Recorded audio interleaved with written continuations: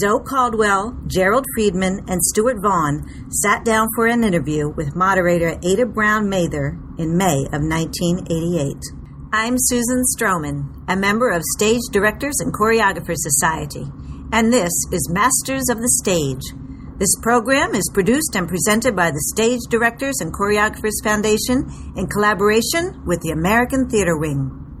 Because this program was not originally intended for broadcast, it is not of the highest technical quality. As a result, portions of the conversation may have been edited. Ladies and gentlemen, may I introduce the panel? We have Ms. Zoe Caldwell, Mr. Gerald Friedman, and Mr. Stuart Vaughn.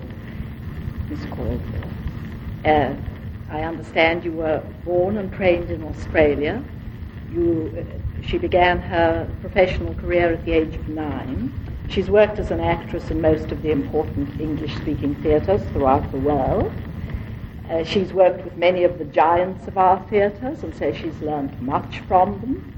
And during her 34 years of acting, she's received recognition, including 2 Tony Awards, and now you're also a director. 43 years. Oh,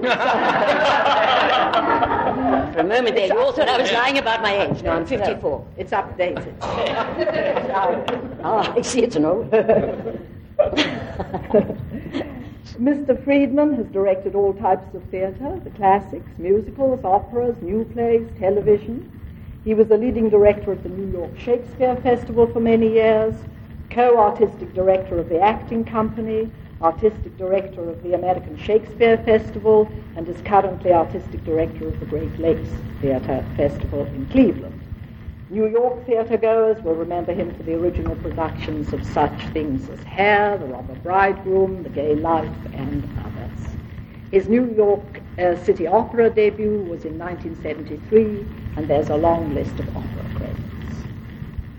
And Mr. Vaughn was artistic director of the Phoenix Theatre from 58 to 61, where he directed a fascinating and comprehensive list of the classics.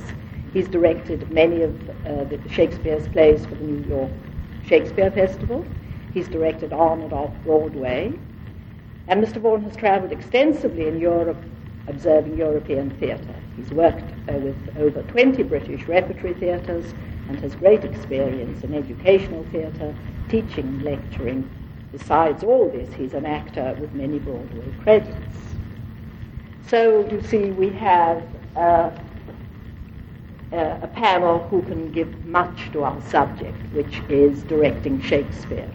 And James tells me that this is one of the few subjects that we've brought forth for a second airing, because people get so worked up about this subject. Oh, he didn't tell us. So perhaps we can start from this point. Why is it that we get so excited about how we should direct Shakespeare in our time? Why has James asked us to discuss this subject again? And we go on having these discussions. From all your experience, can you tell me why is this such a passionate subject? We don't get worked up about Jacobean plays in this way, or medieval mystery plays, so why? We don't do them. We don't do them. Well, you start off. Well, I don't know. I think because we do a lot of Shakespeare. Don't you think? And we don't know how to do it here. Oh, yes. No, that's not true. Oh, already we're fisticuffs. Well, perhaps this is the beginning of the thing that everybody's going to take sides. I wouldn't have thought that it was a passionate subject until Ellen just said that. Oh, I think people talk about this because I think we do it very well. Well, just as anywhere. I mean, in England they do it well sometimes and not so well other times. It's one thing I don't know whether this is part of the passionate discussion, but I don't think that the English have cornered the market on Shakespeare directing, and I usually get very offended at when people say so, and it's my feeling that intermittently, anyway, watching Shakespeare production in London or England in the last 40 years, that they took some things from us, and that there's been a back and forth transference. I know that when I came into the theater in the late 40s, there was like only one model, and it was kind of the English Old Vic, Tyrone Guthrie kind of model, and the Theater Guild use of that, kind of tradition. And I think it's changed very drastically, both there and here, particularly here. Well, we're dealing with a great playwright who's universal in his appeal on so many levels simultaneously to all kinds of people. And such a playwright is subject to an enormous variety of interpretation from the various human points of view that directors are going to approach from. But perhaps the argument is not any more about Shakespeare than about the limits of the directorial province in interpreting. I don't know whether a group of symphonic directors would have the same kind of argument about how to interpret Beethoven, at least at the same scope and scale that we might have about how to handle Shakespeare. What is the director's province? How broadly can he go without destructuring, destroying the very work that he's presumably trying to be the medium for to the audience? Seems to me to be the crux. Well, now then you've set us off on the discussion. So let's start off by saying, how do you deal with the world of the play and bringing that to life, taking note of time and place that Shakespeare indicates in his play? So let's take that as a starting point for this. The world of the play related to time and place. Well, he always says it. He says, what country, friends, is this? This is Illyria. Illyria. You don't have to have a whole set about Illyria. So you don't have to have the moon shining through and all. He says it. He does it all. Actually, he's the easiest guy, I think, to do, because he tells you everything and there is no subtext. So all you have is text, and that, I think, is where we sometimes, actors and directors, fall down because we're so wanting to help him, which is pure hubris on our part. He doesn't need our help. He just needs for the audience to understand every single moment of the play. And they can only do that if the actor and the director understands every single moment of the play and puts it together quite quickly so that the intelligence isn't lost. People zizz off in Shakespeare because they think, oh, I don't know what they'll say, and they go to sleep. And they zizz off at the greatest Shakespeare, they zizz off in England, in Stratford, in both Stratfords, they zizz off all over the place, unless their intelligence is absolutely engaged, which Shakespeare understood totally. But we mess it around, we help it. Purple velvet zizz off. The purple velvet robe. We understand purple, we understand velvet, we understand robe. So we don't need to help him. We do need to just let him be as clean as possible and use as clean a possible voice and as clean a possible direction. As clean a possible stage. That's right. Really. Absolutely. I mean, the set must be flexible so that it responds instantly to his demands of time and place. I feel it's a dirty pool to break the play up with blackouts. Indeed, the 15-second Plinus pause that get you, that stop you in the German theater. That another ideal is that the play must be spoken continuously, if possible, from scene to scene as well as within scenes, and that the continuity that's provided by the conditions of the Elizabethan stage would be what I would go for in answer to your question to help me with time and place in the modern theater. Let this stage be the guide, which doesn't mean slavish imitation, but it also doesn't mean using hydraulics and all kinds of fancy stuff because the words are there. That's right. I agree with both what so and Stuart said, but it does pose problems to accomplish what they're saying. Yes. I couldn't agree more that... Anyway, what I work for is always clarity first. That's utmost. But, for instance, I just did a production of Love's Labour's Lost. I just finished it last week. And it's a play I've done before. And there is... in part, Shakespeare in that play is making fun of academics. He's making fun of language. I mean, that's one layer of it. And there are a lot of comic routines, or what one supposes are comic routines. Making that clear to an audience is sometimes not in the words. Because one, for instance, when he's making fun of the use of words, the words themselves don't help. So often you have to say, what is the behavior that will make this language clear? If you're doing one of the great tragedies, it may be a little simpler, because I agree with you, so it's right there in the lines. He tells you everything, what to do, what it should look like, etc. But particularly in the comedies and some scenes, even within the comedies, are much more difficult than others. It's what is the behavior. Now, we don't know necessarily what the behavior was. That is something that isn't in the text. It is in the text. It's buried there somewhere if you can extract it. What were they doing that helped make this language clear? So that is a search in itself, and I don't think that's easy. And when you say about the stage, right now I'm having a problem. We're both working in the park. And you don't have his stage. It's outdoors, but there's no roof, there are no pillars, there's a huge expanse of theater. It's much less confined. So it's how do you solve those problems, even though the principle, the same as that. You want that fluidity, you don't want anything to stop it. You want a minimum of scene change. We share those, apparently, we share those same ideals, although everybody may not. But those are the problems. How do you make, even if you want to subscribe to these principles, how do you accomplish it? Yes. Right, moving parts of the enemy in scenery. To me, I hate them because they slow the technical rehearsals down so much, and you have to wait for things to get fixed and moved.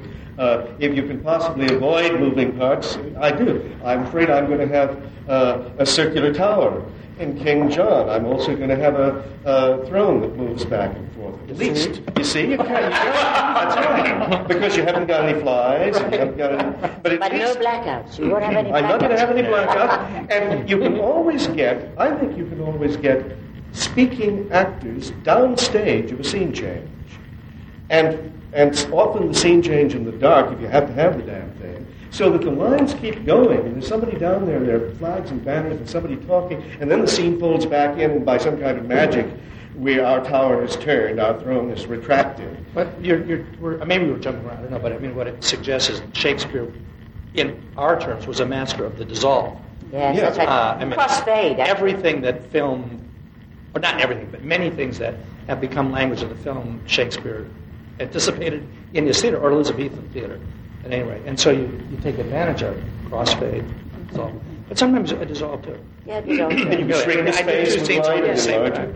Yeah. But still, we still have to face this thing about the world of the play, because if you say, this is Illyria lady, where is Illyria? Is it going to be in New Jersey, and does it make it any closer if it's in New Jersey, and all that sort of thing? There's still got to be a place where all of this is going to be spoken.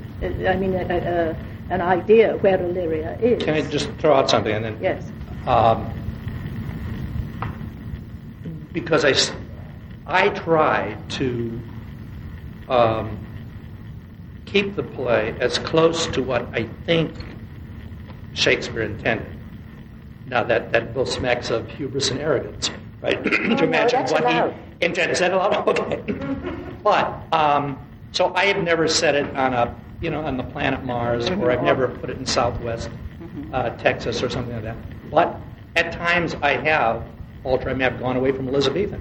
Right now I'm going away. I'm doing Much Ado in the Park, and the play. And since Joe Papp is doing all of the Shakespeare things, the play before was Italian Renaissance. Well, I wanted to do Much Ado in Italian Renaissance, but it didn't seem like good sense to follow one production with another, so I thought of another period. Then I wanted to do it in a period that would be compatible with what I thought the nature of Shakespeare's intent was. So then I thought, well, we'll do it in the middle 1600s, the Musketeers. But Stuart had done Two Gentlemen of Verona, and that was a play that opened the park last year. So those are realistic things that Hemingway. I could ignore them, but it doesn't make a lot of sense because finally we are in a sense an entertainment business. So I was looking for a period that would not violate Shakespeare's intent to my way of thinking, and yet would not duplicate these other things. What do you do? And in Much Ado, my feeling was that you wanted to look for a period that was quickly recognizable as militaristic. I mean, that there were armies and that people were used to soldiers, and a quick fix on that, because that plays an important background to the play, is that they're manly soldiers. And then quite extraordinarily, I took a cue from the play. It says Sicily, Messina. I thought, well, what a good idea. Why not Sicily, Messina? Because I was playing all around. And so I began to evolve some. It's 1800s, which is a kind of Napoleonic thing, and it's Sicily, Messina then. But it was arrived at all the time, ever present, flashing in my eyes, be true to Shakespeare. I mean, I wasn't looking for a gimmick. I didn't start with, well, what would be what would make the women look great, big skirts or what have you. It's what will complement the text, will illuminate the text. Sorry. I did my production thesis at Indiana University in 1946 on Macbeth. And where were you when we needed you? I was fighting with Julius Caesar when you needed you. I sent off to, in the academic institution, you send off for all sorts of other people's theses and read what they all did, the interlibrary loan and all that stuff. So I, as a diligent 21-year-old or whatever I was, sent off to somebody else's production thesis. I got that this thing from some nameless Michigan university. She had decided, the woman had decided to do a modern production of Macbeth, modern. And she didn't want to say England and Scotland, so she decided to say Northia and Southia. And then they had these modern costumes, see, so she came to the soliloquy, is this a... Well, of course, if you've changed everything, you have to say, is this a revolver that I see before me hand in my hand? But that kind of dealt with me for the rest of my life as to transposing. But you went to a rum place, though. Where did you get this terrible woman's thesis? She's from Michigan. I was in Indiana. Ah. Yes, I've never been to Michigan. You didn't know what they were doing in Michigan. But I've made a rule for myself, and it's valid for me, but I don't know if it would be for anybody else. I also was a history student and before I settled in the theater, and I get annoyed when I see a world depicted in which social forces, as indicated by costumes and scenery, are different from the forces that formed Shakespeare's play. I get very annoyed with Measure for Measure in 1848 Vienna, because they wouldn't have done all that in 1848 Vienna. It would have been a different damn play. So my rule is, and I don't suggest it for anybody else, I'm not going to set the play any farther back than Shakespeare's day, or maybe 40 or 50 years in advance of him. I've never done a Shakespeare play that was dated past the English Civil War. I've used 1640s. I don't think the world had changed much yet by 1642. I'll date them earlier, and all the way back to those damn furs in King Lear. King Lear.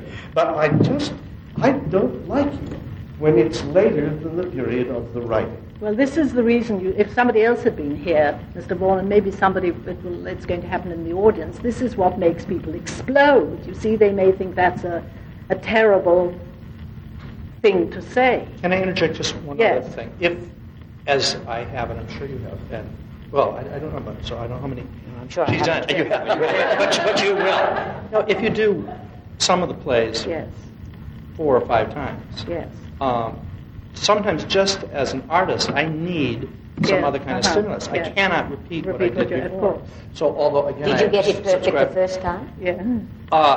Quite often. No. What is interesting, Love Slavers a Lot, this is my 4th production of all plays. I can't believe it.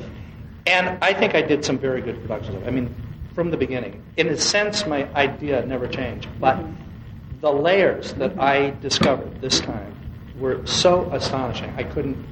It was humbling. Absolutely. Because I thought, oh my God. I mean, his genius is, is very inspiring and very wonderful. Can just a footnote? I am in Cleveland now 6 months a year doing Great Lakes because I wanted to live with Shakespeare. because I hadn't been doing enough of it. To me, it is terrible to live without actually producing it, hearing the language at least once a year, dealing with that. It is so rich and so, feeding, so nutritious that I had to do that. So, the very reason I'm here is, the subject is the concept. You see, I feel if you've done the proper work with the company, and when I start with the company, not when I just have 2 quick weeks at the end, when I start, I sit at a table for 1 week with the text and all the actors. And we simply read the text in as clean a voice as they can possibly muster. Anytime I hear, any going eyes, character, out, we stop and they go back. And we literally just read it, obeying the punctuation. Everyone says, oh, what punctuation? Well, the Arden isn't a bad idea. But you'll find that if you do obey, it's like a score. It's like a musical score. And so often, I think, like the lady in Michigan, she says, I would love to do it in such and such a thing, or we'll do it as a deck of cards, just because a deck of cards seems swell. That's just plain bad theatre in anybody's language. But if you really do understand, and everybody in the company, people who only say 2 lines, they must understand the entire play for it to be helpful for them later on.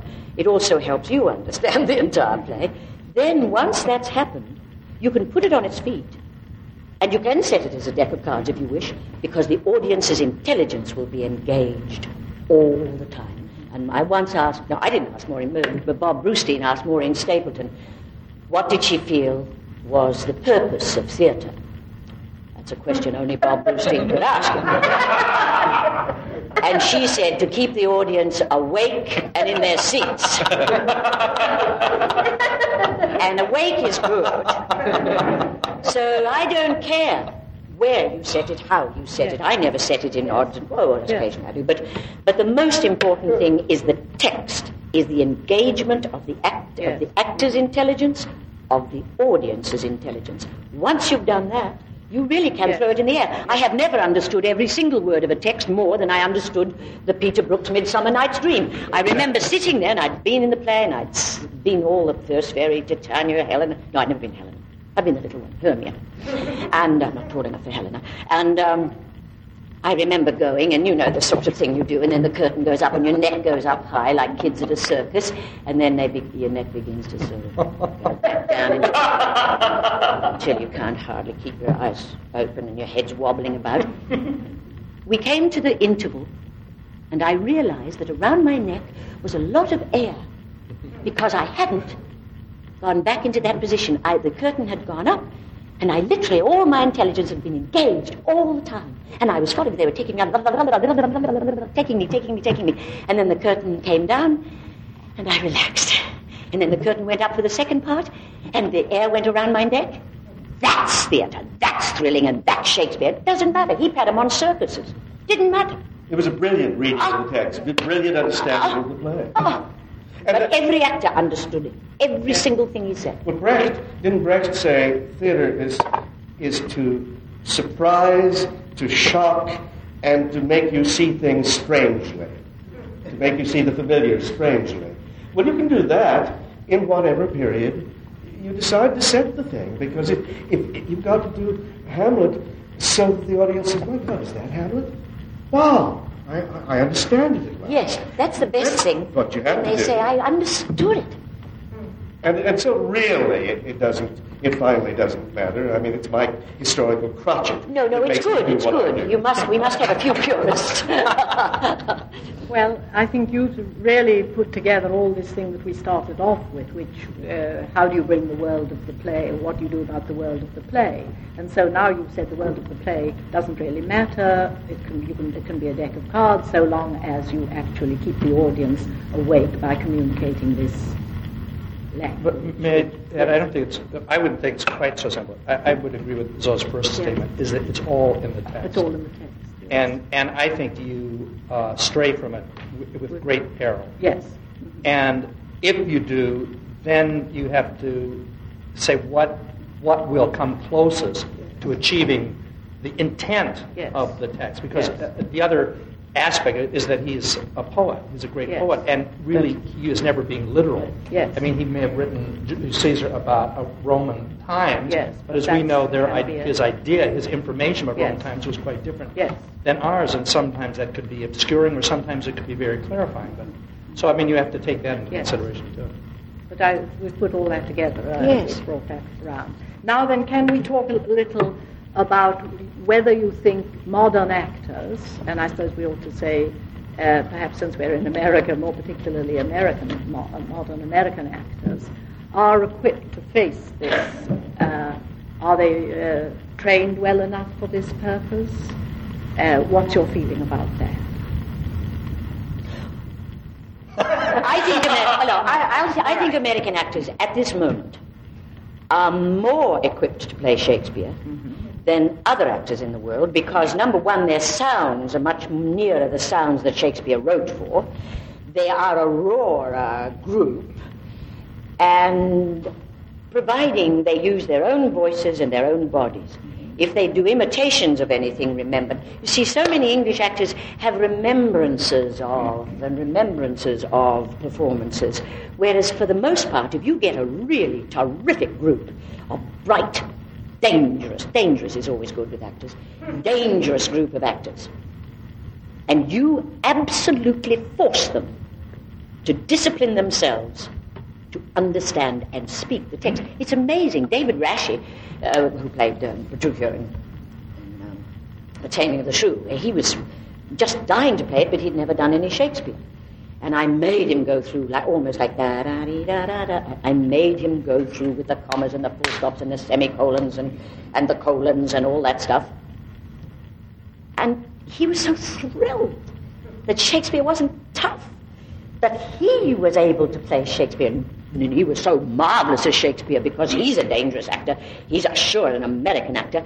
And he was more exciting, more thrilling because of his discovery of how accessible to him Shakespeare is. Also, he was prepared to take risks. I find that a lot of American actors who are trained very well won't be prepared sometimes to take risks. That's the director's job, to say, you can take a risk. Look, come with me, and I'll show you how easy it is to take this risk. You can't say, do it, but you can lead them. We have a young boy in the Macbeth company who all he has to say is, what is your name? That's not tough. But he couldn't do it.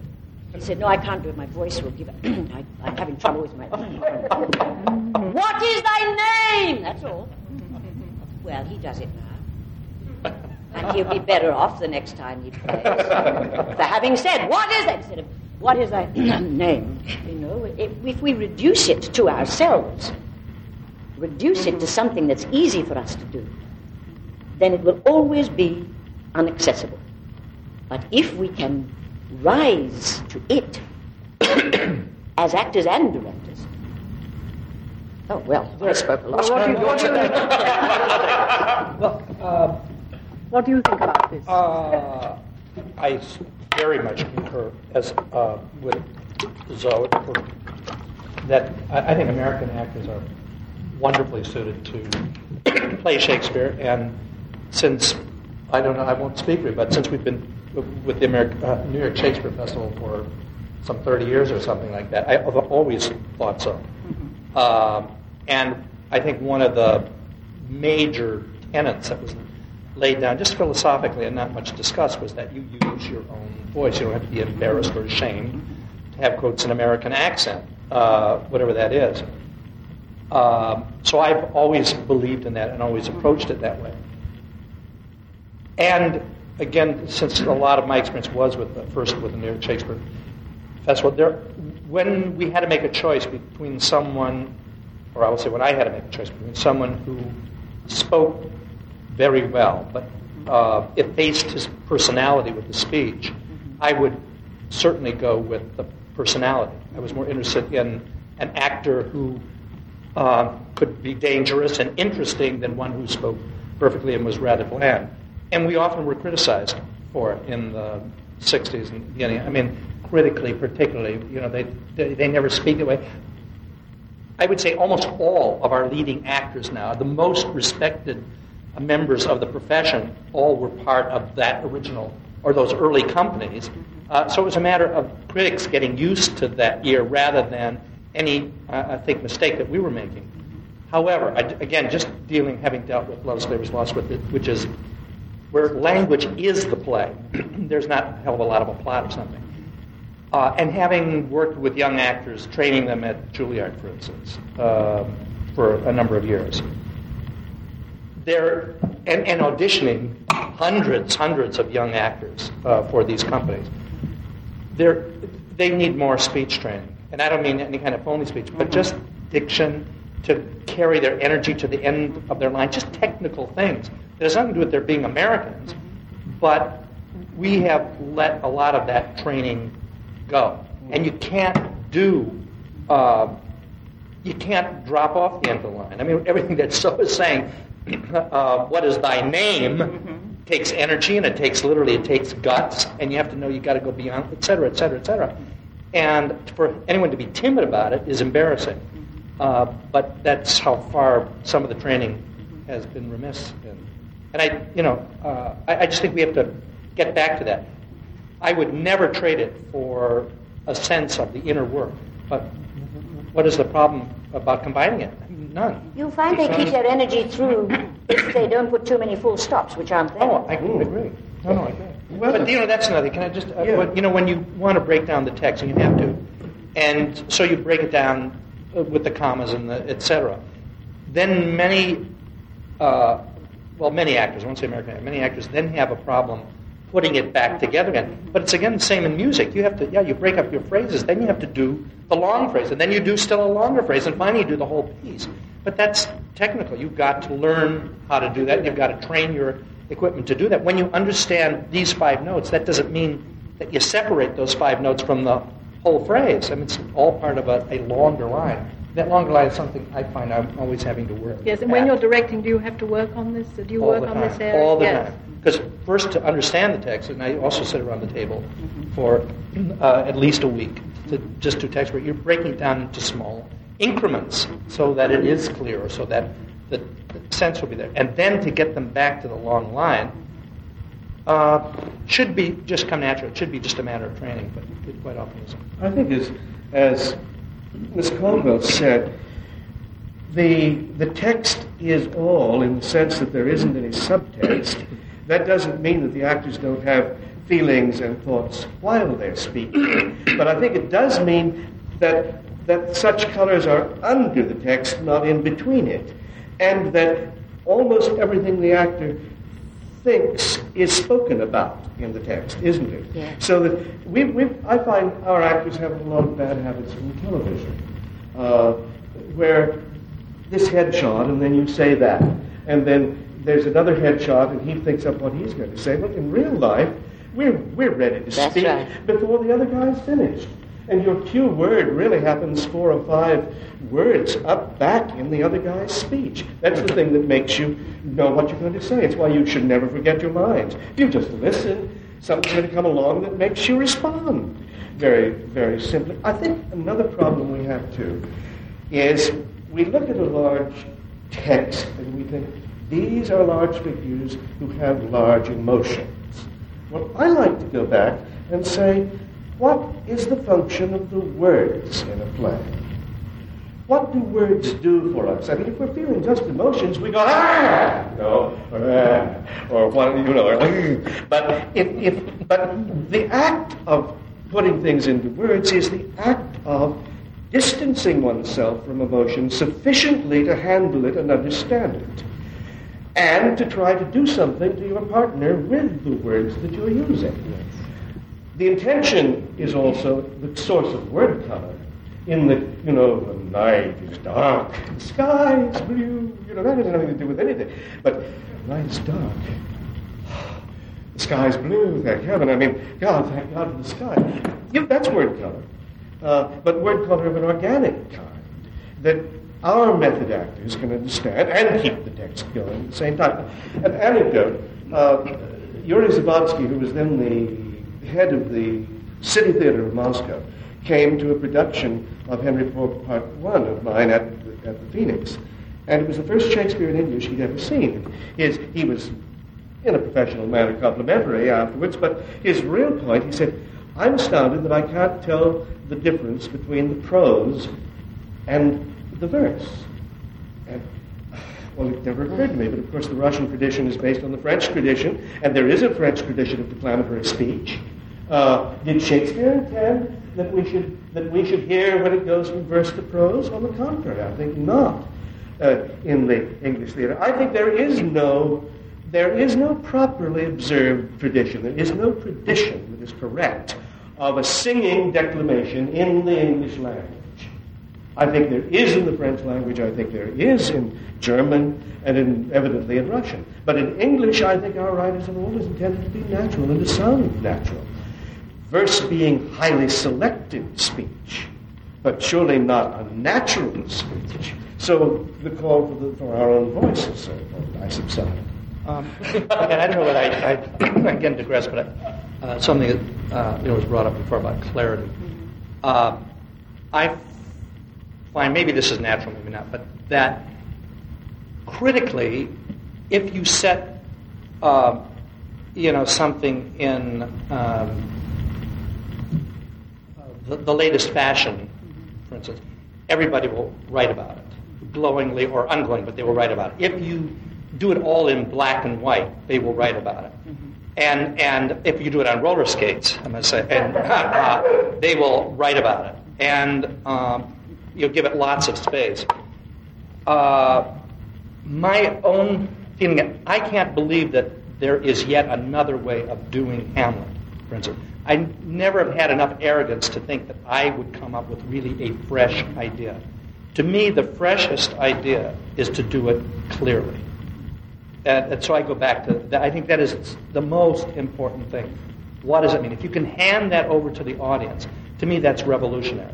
Not to put it in, fancy dress or... I tell you another thing, too. All the touching that goes on in today's acting. Everybody touches this. Hello. How are you? No, touch.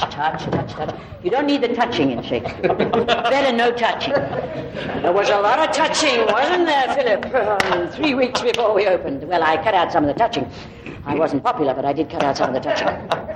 But I remember doing a production of Richard II at Stratford on Ontario, and I knew all the actors, and they were doing their own touchings. And I said, okay, all touching is out. We'd already been 1 week at the table. They didn't like me. They always loved me, but now they hate me. And I said, okay, no touching. Nobody touches. And not only that, nobody looks at anybody else. Then I made them watch the news on the Canadian Today show, the equivalent of. And I said, you watch important people when they have those things in the Rose Garden with our president. Or... who shall be nameless, but they're very strange because they only look at one another when there is a reason to look at one another. Watch it on the news. It's very, very interesting. It gives great, great power to whatever they say when they choose to look, when they choose not to look. And people in Richard II had to earn the right to look and earn the right to touch. So when they did look and when they did touch, wow! Very exciting. Also, it was quite medieval, which was quite good too. But it was, this touching thing is we've got to watch that with not only American actors, I mean all actors, it seems to me nowadays, have had such a lovely time touching one another.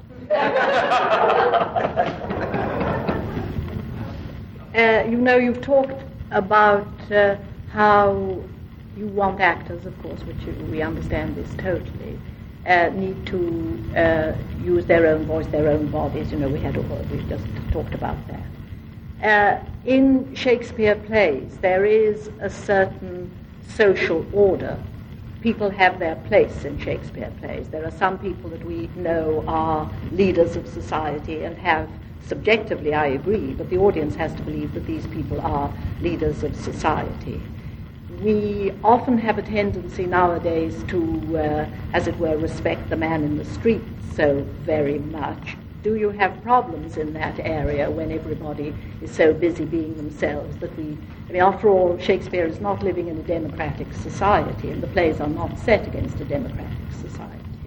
They're not being themselves. No. They're using their own selves, their own bodies, their own sound, but they're not being whoever they are when they get up in the morning. They're being the character that they are. But and the idea of speaking to a servant and not saying, fetch me a cup of coffee. You say, fetch me a cup of coffee. And the servant goes off because he knows jolly well that he's the servant who gets the coffee. Well, do you find that, I mean, you know the point that I'm making.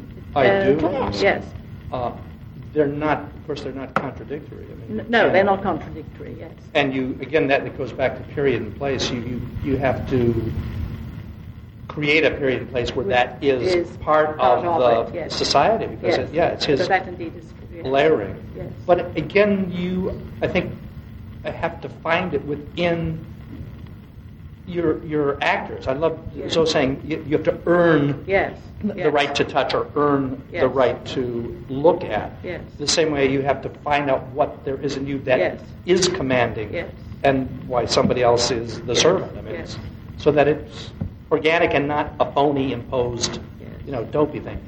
Again, I concur with you. Say everybody at the table, because the person playing the servant has to understand his place in order to do it correctly. Yes. We don't have the... he's not a star when he comes on. He's the servant. Yes. We don't have the accent difference between classes that Shakespeare's period did, or most languages have in America, do we? I mean, there's no social way to speak here that differentiates the aristocratic from the poor, or at least none that we can... It's easy for us to use. Now, I don't like to see people speaking Cockney in Shakespeare plays, playing the servants, because it doesn't usually go with the language the upper class people are doing. So, I don't know. Sometimes we used to do... I've heard Brooklyn accents used. It isn't very pleasing, because that brings you back to a particular region and time, too, doesn't it? There's a kind of rural, almost Somerset thing that what can use. But you know what you're doing, and which I think is how I deal with the problem, is body language. Your behavior, what was different. I mean, you naturally were assuming a different... And I think we read that into characterization a lot, that people of certain kind of breeding, schooling, some tend to carry themselves in a different way than someone who's a worker. Yes. I came in to help Othello. I'm always coming in to help. I came in to help Othello, and when I met Othello, I don't mean the James Earl Jones or the character, but when I met the play, everybody was deferring to Christopher Plummer, who was playing Iago. And everybody just stood a little bit aside. Well, it makes rubbish of the play. I mean, why does Iago, if everybody is deferring to him, why does he have to do all those evil things? Stupid. It just doesn't make no sense in the play. Even James Earl Jones was deferring. So, Kelsey Grammer, I assumed, was kind of a high-born boy, actually, by his manners off stage, so I asked him, and indeed he was, and I said, therefore, you must treat Christopher as a low-born fella who's just one of your servants. And Kelsey couldn't believe that he was going to do that to Christopher Plummer. I said, no, it isn't Christopher Plummer, it's Iago. And suddenly the whole stage began to sort of snap their fingers at Chris and say, do this, and go and get the Lady Desdemona, and blah, blah, blah, blah, blah, blah. And suddenly the play made sense. That's when class and difference in social structure, and also you can't do all those radio accents, since Beyond the Fringe. You ever heard Beyond the Fringe, that last set of Shakespeare thing of Beyond the Fringe? Oh, God, get it. It's in the thing still. You should get it. I mean, at any time you're directing a Shakespeare, and any of your actors sound remotely like anybody in Beyond the Fringe, play it for them. I mean, they do away with the whole time. Did you know, who was that? Was it Richard? Was George III, I defer to you because you're historian, German? Oh, sure. Yeah. Well, the sounds that Shakespeare wrote for were sister, brother, bath, path, dance, prance, gold, hold. They're not particular sounds. That's how everybody spoke in England. George III came on the throne and he couldn't say gold, cold. He said gold, gold, sister, brother, dance, prance, both, because he was the king, it became the king's English. So suddenly everybody's trying to do Shakespeare with funny old George III accents. So when you hear an American actor trying to say dance or prance, but I don't think that. Or bar. Oh, bet your bottom dollar it does. Oh, yeah, people try to make it not, surely. No, they do. Well, most of the people my age who had no place else to go to be properly trained except England tried to learn to do all that. That's right. Sure, we came back with our expensive educational baggage, and a lot of us is imitation Englishmen. Yes, but the director probably knocks that out of them. If they're anything like you, they're going to be doing that. But not for decades. It's fairly recent. It really is. And it's still critically, it's still behind. I mean, and the audience is still behind. They don't want to accept that. That's not it. They'd rather pay the fucking fare to go to Stratford-on-Avon and hear the English sometimes do it badly. You've been autobiographical slightly about the Scottish play. We invited some people to do Caesar, which I just directed. A psychiatrist, former school friend of my wife's, and her lawyer. Players. I said, well, these are talented, skilled American actors who were very brave to expose themselves here, to try to learn and to try to grow. Yes, but he said, I won the second prize for declamation in New Jersey when I was in high school, and I learned. This went on all evening, and I had just about had it for 3 or 4 weeks, and the reviews had just came out. So I was being polite, sometimes rigidly polite, but I simply wasn't letting anything go by me. I batted everything back to him. It was a dreadful evening. We took them home for drinks. But exactly what you said, and I heard people in the audience, behind, sometimes saying, "Oh, that's not the way you speak Shakespeare," as Al Pacino. But did they understand it, the audience? Oh, they understood it perfectly. If they understand it, that's fine. Joe Papp reported a conversation that a British photographer had with him. Came in and said, "Oh, I've enjoyed your Shakespeare, your Caesar so much." He said, "He must have modernized a great deal of the text." Joe said, "We didn't touch the text. We didn't modernize the text at all." The guy said, "Well, I could understand it so clearly. I knew what was going on." Brilliant. Isn't that what you want? That's the compliment you want. Well, we ought to get this word spoken. We've come almost to the end, and I haven't used the word concept yet. And that's the sort of thing that... And we're grateful that you have. And if you do, we shall slap you. But I must say, you see, now it would have, if we'd only had a fourth person here who would have attacked you. Yes, I can name some names. Yeah, and you could name some, and so could I. But you see, you're all agreeing that there are people... What a pity. But there are people who would say, yes, but there's no point in doing this play unless I am moved to do it now, and I have this vision that it must be done in this way, otherwise there is no point in doing this play. I think that's very valid, but then it should be advertised as my view of Shakespeare's Julius Caesar or Macbeth or whatever the hell it is.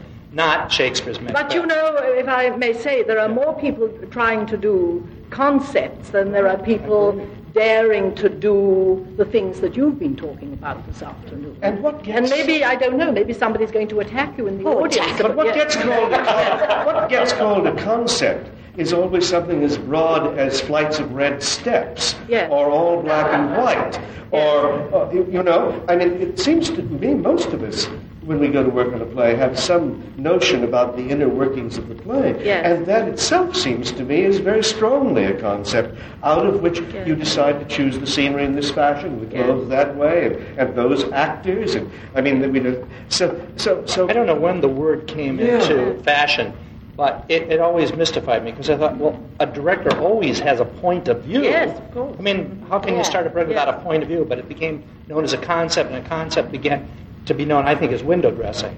Yes. But then the people who like concepts...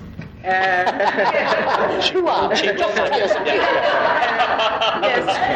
would say that there's, the 400 years after Shakespeare has written these plays, there's no point in doing these plays unless we acknowledge that we are alive today, and therefore they have to reveal in some sort of way our world through me as the director, and I have this concept. The question I was going to say beyond that, but of course I know the answer before I say give the question, is does this reduce the power of the communication in some way when the director's concept is the thing that we are forced to stomach as the play? I mean, of course, sure. You've already said that. But, sure. When you shoot that director. But I guess if I had my druthers, yes. And I don't, I'm having a very good time right now, but we're not doing it this way. I would love to take a space. I mean, I'm going to talk about the concept. Yes. I would love to take a space with a thrust stage and an audience of 3 equally sized sections on the 3 sides of that stage. I would like to provide an inner below, an inner above, the posts, the balconies, the proscenium, those the side doors. I would like the house to be steeply pitched. I would like to buy a Shakespeare kit. I would like to get costumes in about a 200-year range. I'd like to have some nice chests, and I'd like to have a big bell, and and some halberds and things, you see, and do all the plays within that narrow. Yes. I would like to take out most of what's now called directing. Yes, quite agree. And deal with the acting and the text. Absolutely. And just keep revealing the plays over and over and over in rotating repertory, night after night. And those houses would be so full. Yes. Yes. Although, Mr. Friedman, you said earlier on that you artistically feel that it's necessary if you're going to do the play 3, 4, 5 times that you've got to have some other. Well, for me, yes, it is. I mean, I have to. You don't have any little concept round. Well, of course, I did something. I mean, I don't want to lose my friends. Yeah. But I just said I had done Love Slavers Lost in just a kind of a Elizabethan, a little post-Elizabethan, just so the men's trousers looked a little more acceptable. But basically, that was the behavior and the style and what have you, and it was very satisfying. I was doing it now 15 years later, something like that, and I just didn't want to lay that production on myself. It's not on the actors. Every company is different. So I never tell the actors, do this, and this. It comes out of that company's psychology, their mix, whatever it is. Although the ideas are pretty much the same. So I said, well, where can I put it what period can I put it? Where the language, these hotshot kids who are banging language around, and they're kind of arrogant, and they're privileged, and they're very educated, and they seem not to have a care in the world, and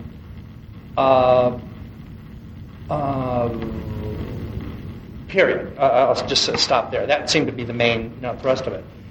And there were economics. The theater I was in couldn't afford, even if I wanted to, costumes of an Elizabethan age, what have you. So I set it in the early 1930s, before the Second World War. And I think it was perfectly valid. Yes, because those qualities that I mentioned, afterwards, somebody told me about Brideshead Revisited. I looked at the whole series, and that was it. It was the same world, really. There's a cloud somewhere out there that's going to happen that they're completely oblivious to, and they're just having a lot of fun with words, showing off their language, rich beyond belief, etc. And it worked very, very well. Audiences are responding very positively, very favorably. I know from their reaction that I had communicated the text, that the costumes, whatever it was, the period, did not interfere with that. I didn't bring in strange anachronism. I don't drive a car on stage, and I don't try to get laughs out of that. That's another thing I hate, is using anachronisms to get laughs when it is in the text. You just have to understand what the behavior is, and it's all there. They're ageless. That's another thing. They're ageless comic routines. I mean, they were being done in the Greeks, and Shakespeare did them, and we're still doing them. You just have to kind of figure out, what is it. So I have done, that I without, I think, destroying it. I can't argue with what Stuart would like to do, but finally, artistically, it wouldn't satisfy me. You just have to do what you... Yeah, I mean, there are... But I don't look, as I say, I don't look for an outside thing to lay on something. I think I understood this play and then said, how can I make it fresh for myself? So I can go into the rehearsal period with more than just the actor's challenge. Are there several of the plays, Jerry, that you've done lots more than once? I've done As You Like It. Yeah. I've done 5. Love's Labor's Lost. Never done that. I know all things. Love it. I don't know. I've done 5 Caesars, 5 Macbeths. They can't have been all the same. No, they weren't. Different actors, for one thing. Well, of course. As you say. You didn't have Glenda Jackson. You didn't either. I was interested to hear you say that you went to the Great Lakes because you wanted to work with Shakespeare a lot. And this leads me to say, why do we go on doing Shakespeare? What is the future of Shakespeare? And I remember once turning on by mistake in LA a program which was a Money Matters program. And there was somebody there who was a professor of moral philosophy or something or other. And she was saying that she saw the decay of standards of honesty, in fact, in the money world, directly due to the fact that our relationship to literature in general had so declined, and so that the standards which pass through literature from generation to generation and are revealed, the ethical standards which are revealed in, say, Shakespeare, as she said, we no longer have these causing an influence in society. And I was just interested, so that would lead me to the question of, do you think that society in some way yearns for this thing just as you have yearned for it, Mr. Friedman? In fact, it is really revealing, because in all of Shakespeare's plays, it's really right triumphs. In Cleveland, they do not yearn for it. I want to give it to them, and I hate to say this, because I don't feel it. I would willingly rub their nose in it for their own good. It's terrible to say that. Yes. But what I really do, though, is try to make it accessible and intelligent without compromising the plays, so that those people who go get it and will bring in other people. Yes, but you see, it's the fact that maybe these people, because they haven't been exposed to this, don't indeed know that they want it. I know, and of course they don't. They're scared of it. Yes, and when they go to the play, they're glad to have it. I'm embarrassed to say that many of them didn't know, had never heard of the play. Yeah. They didn't know Shakespeare wrote it. I mean, they know he wrote Romeo and Juliet. They know he wrote Macbeth. But that's a good audience, because they don't know what happens. I know. And so it was fantastic. But see, they come thinking, and they loved it. They had never seen it. They'd never been exposed. It was like a new play. And they dug it. They're so surprised, but there's not a lot of carryover. Yeah. I'm hoping there is. I'm hoping it'll, grow, but it grows by small increments. I remember... And I bet Aristotle said the same thing. You did. It's always... I remember reading in The Guardian in England last year, maybe the year before, that Michael Billington, the Guardian theatre critic, said that he could see, because of the way the world was going, because of our relationship with the visual things like television, that he felt that that in the theatre verbal communication would be out in years to come. That's hard lines on Shakespeare. I just wondered what you thought about that. Do you have such a black look of the theatre as that? That was his feeling about it. I think there's something we crave about coming together in a room to hear and to think about what we hear that is a basic human need. And that I feel myself, I don't know if there are other people here who do, but one watches the theater rather closely because of one's career and how audiences feel and all of that. I think there's a swinging back toward the word. I think there's a swinging back toward the appreciation of the well-named play. I think we were, and a well-crafted play, I think we were more nonverbal 20 years ago, 15 years ago than we are now. And maybe a new appreciation is, or can come for this ritual act. It's interesting, I just thought about when you said it, because I guess I agree, but when you talk to a young person, really young person, I can't hear a word, but they quote every word in a rock song. Every word. They hear it. I think we're still tuned into language. Maybe not exactly the way you're talking about. I mean, people still get upset about the language. They want to censor those records. They want to turn the radio. but the kids are hearing it. And maybe that's translating into, Sam Shepard is language. I love it. David Mamet, it's another kind of language, but it's language. Personally, I get drunk on it, and I'm never going to give it up. It is my habit, and it's certainly addictive. But that's, me. I'll go down talking. James, perhaps we ought to open up the discussion to the audience now. Would anybody like to ask questions? Yes. We regret that this question was inaudible on the original master tapes. We're going to go directly to the answer. I think some people would like to think that good actors from various media of talent can simply find in Shakespeare a platform in which they will shine. I'm afraid another requirement for the Shakespeare actor, besides being talented and having training on some level, is a strong verbal training, a knowledge of words and books, and a strong vocal training and physical training so that his instrument will respond to all these marvelous things that he may be feeling, which might work on television. I don't see the problem is so much a variety of accent as a lack of training on the part of some actors, full training, who would like to try to do this stuff and really aren't quite ready to. There used to be a training we was not necessarily going into. There was something called stage diction, and it was very limited. I think Americans learned it not the American. We were taught to Broadways as Americans in American drama schools, and so some people have reasons that we all do this so that everyone will be a family together, speaking in a way. Wherever speaks the same, but no one speaks the language of the better stuff is out of here. It's really an Esperanto. That's what we were brought up in. We were brought up in Broadways. We didn't use ours. It was neither English nor American, but we were all taught it. And it belonged in the world of Catherine Cornell, Hannah Blair, Dennis King, those actors.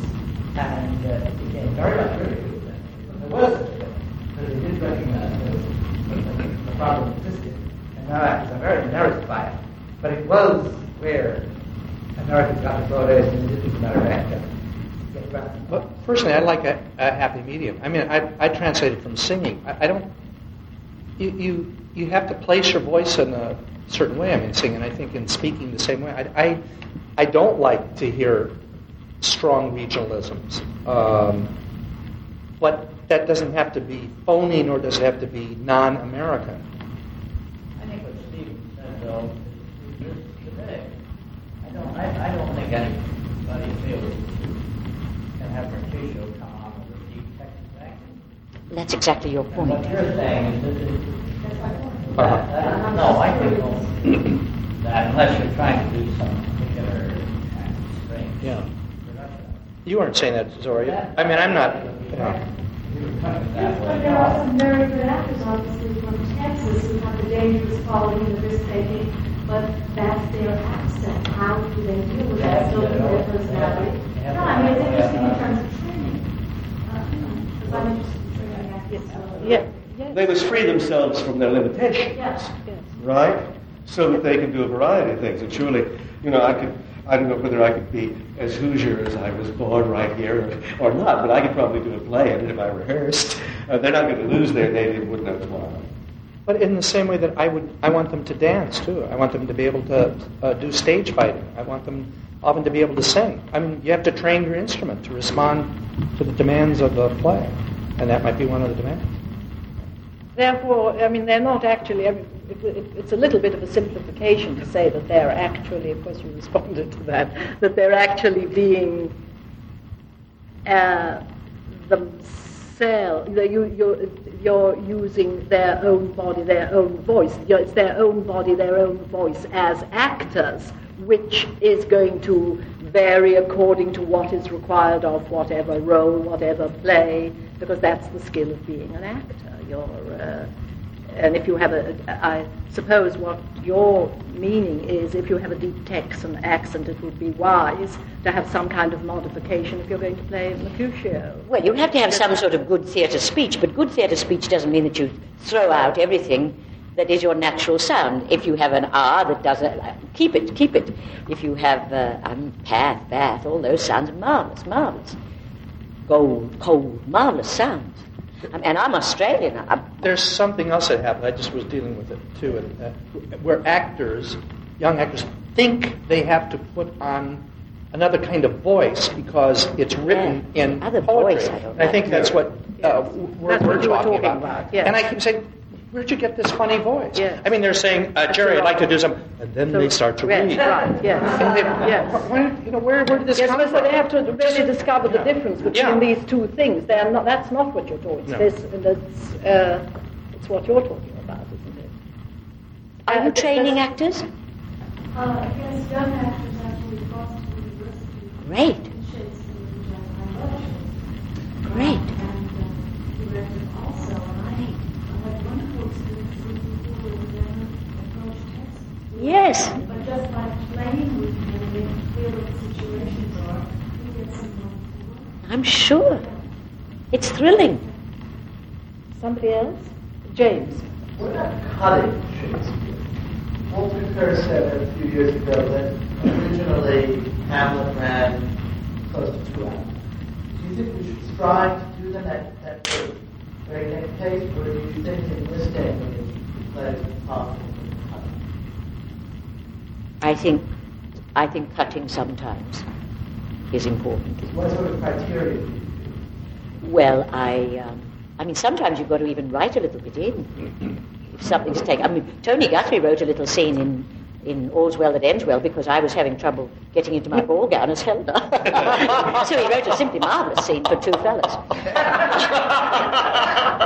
Quick, little scene. It was just the last minute, zip, I had to get in. But it was brilliant, but that's Tony. I think what I really hate is when you juxtapose and push it around. A little cut here and a little cut there is okay, but when you take it out of context, when I met Macbeth, the last director had taken the whole sweep of the last act from the time that all the fellows arrived from England, Malcolm and Old Seward and all those groups, and he'd put them all together, all those scenes, and then you had 17 miles of Macbeth going on and on and on and on and on and on and on and on and on. Which, Shakespeare's so extraordinary. He says, make we our march toward Burnham. And then he says, I cannot be afraid until Burnham Wood doth come to Gunson. What wood is that before us? It's really quick, cut, Shakespeare did. And it goes by like a son of a bitch. But if you put it all together, and then you put all of Macbeth together, Macbeth seems like, people were saying, oh, boy, when does that fella stop talking? Unfair to Macbeth, unfair to the audiences. So I do really, truly resent, don't I, Philip, juxtaposing of and pushing things around. And I really resent when people cut because they're taking up so much time getting a new scene set. Take away the scene and see how it goes. I learned over years of doing. When I came in theater again in the early 50s, that was common to transpose scenes. I mean, it was thought that is what you did, and you used your wonderful sense. If you work with the plays, what you do is you get very humble before Shakespeare's craft. It is, like wanting to screw around with a great Broadway musical. Don't. You don't fool around with My Fair Lady, and you don't fool around with West Side Story, because it has been honed and honed and honed by actors working. That's how I feel.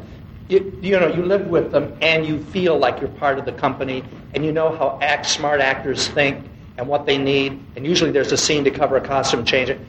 I never cut except when, after working on a piece of text and nothing in the world will make it clear, not behavior, not careful language, then I will cut, because it only makes good sense. Because if the audience blanks out, then they don't hear the next good stuff. But I don't do it in my armchair. I do it while we're working, when we're working. I try to make everything work. I don't believe Hamlet ever was 2 hours long. I don't care what he said. I don't care what Shakespeare said, our 2 hours trapping on the stage. I think he was just trying to say to his audience, don't get nervous. He won't be there long. Right. 4.5 hours. They won't be taking their oranges and going. So, I would like to deal with your question in a slightly other context. My next play is King John by Shakespeare, and hardly a man alive could tell about doing King John or seeing it.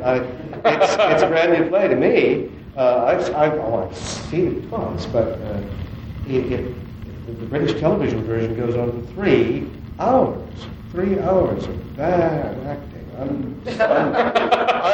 Lacking 3 hours of indecision. Well, anyway, I've gone back to the old play that Shakespeare adapted his King John from, called The Troublesome Reign of King John, written in 1588 by God knows who. And there's a wonderful 2 speeches there that starts the play off a whole lot better than Shakespeare's play starts off.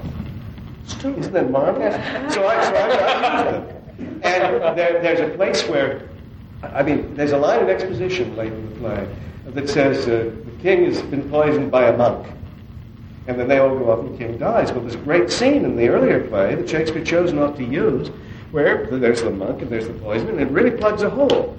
So I've decided here. I'm not here. I decided. I think it's a concept. I'm only doing this because I was a member of the New Dramatists, and I feel a right to cut this off. But it's a very long play, so I'm reducing it. And the more I get to know it, the more I think Shakespeare must have revised it on call in about 2 weekends because they need to stick something in the repertoire. And a lot of it's damn good, but there's some scenes where he actually followed the speech patterns of the earlier play. The king speaks, and somebody else speaks, and somebody else. He's done the same thing, except he rewrote it. You think he just passed his notice that this swell first speech just set the play up swell? I think maybe the guys who printed the first folio, who knows how these things get done. And scholars, anyway, I'm doing an editing job, you see, quite different from my usual course. And I feel because I'm hacking out something that's practically going to be a new play to everybody, I really don't feel I'm stepping on anybody's toes. I think I may reveal in an acceptable form an old play which otherwise might not be liked and might not even be done. But again, the word speaks to you and you do what you have to do. To that, I hate dogmatic statements. There's never anything. So I can't be dogmatic about anything. Except this statement. Not that you can't fool around with Shakespeare or do what you're doing. I've done some of that too. But that I trust him. I trust him more than myself. And so I look and I stick with something for a long time, trying to figure out why did he do it? Why is it there? It doesn't make any sense. Why the fuck doesn't he do this? Twelfth Night, which starts with the Duke and then goes to this terrible little scene where she lands on it. He is so smart. You can't do it any other way. But you try. You think, well, this will be much more convenient because then I don't have to go back on the scene thing and throw it. But I trust him, and do any kind of change, as you're suggesting, after a lot of struggle. I think we have to realize that the plays in the first folio have arrived at us in different conditions. Hamlet, we've got Hamlet in an almost uncut version. We've got Macbeth in clearly a cut and acting version. The plays are in different conditions as they arrive at the printer. Who knows what the manuscripts were like when they arrived, or even who delivered them, or even if they were in Shakespeare's handwriting. So I think that kind of scholarship justifies a little more freedom than we might otherwise take, but always ask why, right? Ask why. He's not just a foolish old-timey playwright. Have we not? Yes? In the war between dangerous versus land, the one thing that I fear gets lost is the lyrical choice. The dangerous choice, the fashionable dangerous choice in a wooing scene to take a very overtly sexual tone and meaning to the line. And that I think that the choice of making a line beautiful, making a speech beautiful, using the word act, the action of the use of the word is to create something beautiful, to move something in another character. I feel that gets lost a lot. Oh, you're absolutely right. is just in mind, imagination, you see that also, is that something you focus on in your work? No, you're absolutely right. When I use the word dangerous as opposed to applying it to actors, I like actors who are dangerous. They can be lyrical, but they are, for an audience, dangerous. That's terribly important in the theatre, I think. But it doesn't mean that a danger... I mean, Ralph Richardson I found extraordinarily dangerous and incredibly lyrical. So one doesn't cancel out the other, and I wouldn't want it to cancel out the other if I gave any impression of that. Certainly not. Certainly not. Yes, I'm sure you're bruised. Sure. I understand. I'm bruised. It's true. It's so joyous, that sensibility of wooing, the interplay of masculine and feminine sensibilities, which he understands more than anybody else in the entire world. And it's so often just trampled upon.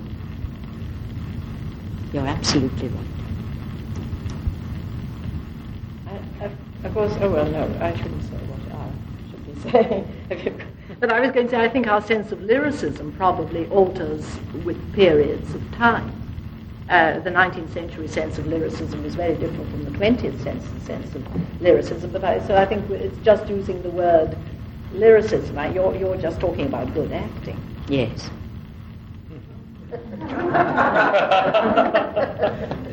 That old thing. What you meant by dangerous is not necessarily anger. Oh, no. You made the interesting choice, the imaginative choice of an actor with some quality. Well, I mean the quality of the actor himself, actually. Someone who is... And also the spontaneous, the fact that it hasn't been created before, apparently, and it's only being created now. That's pretty dangerous. Suspense, surprise. Yes. Anything to be good. Sometimes I think that lyricism is tacked onto the elocutionary vocal trickery that goes with imitative acting.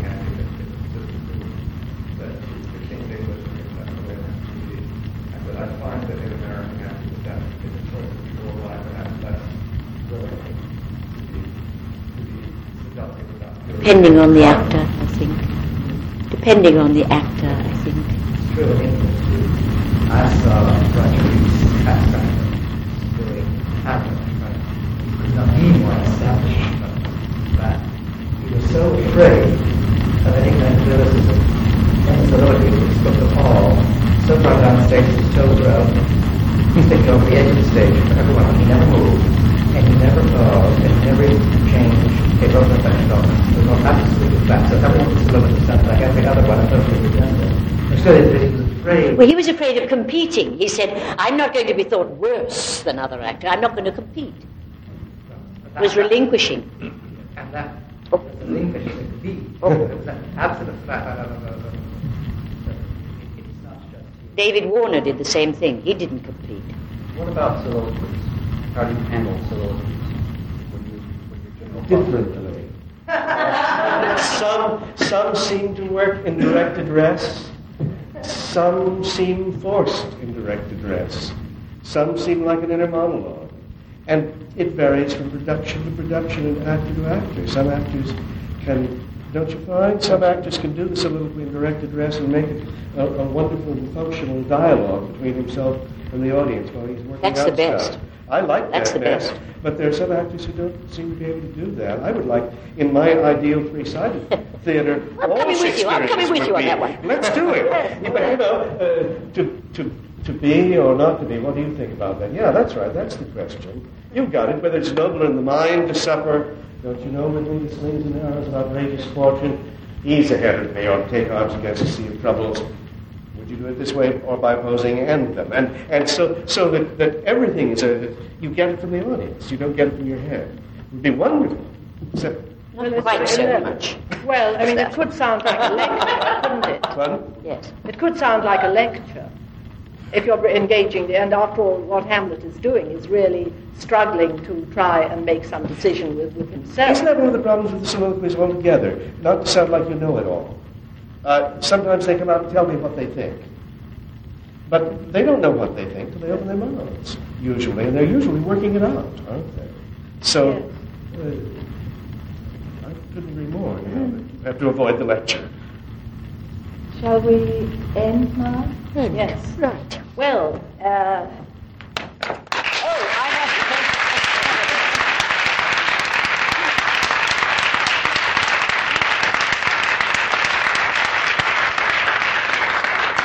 Well, you see what happened. Everybody liked you so much that they didn't let me say thank you very much on behalf of everybody. So shall we do it again? We're done too.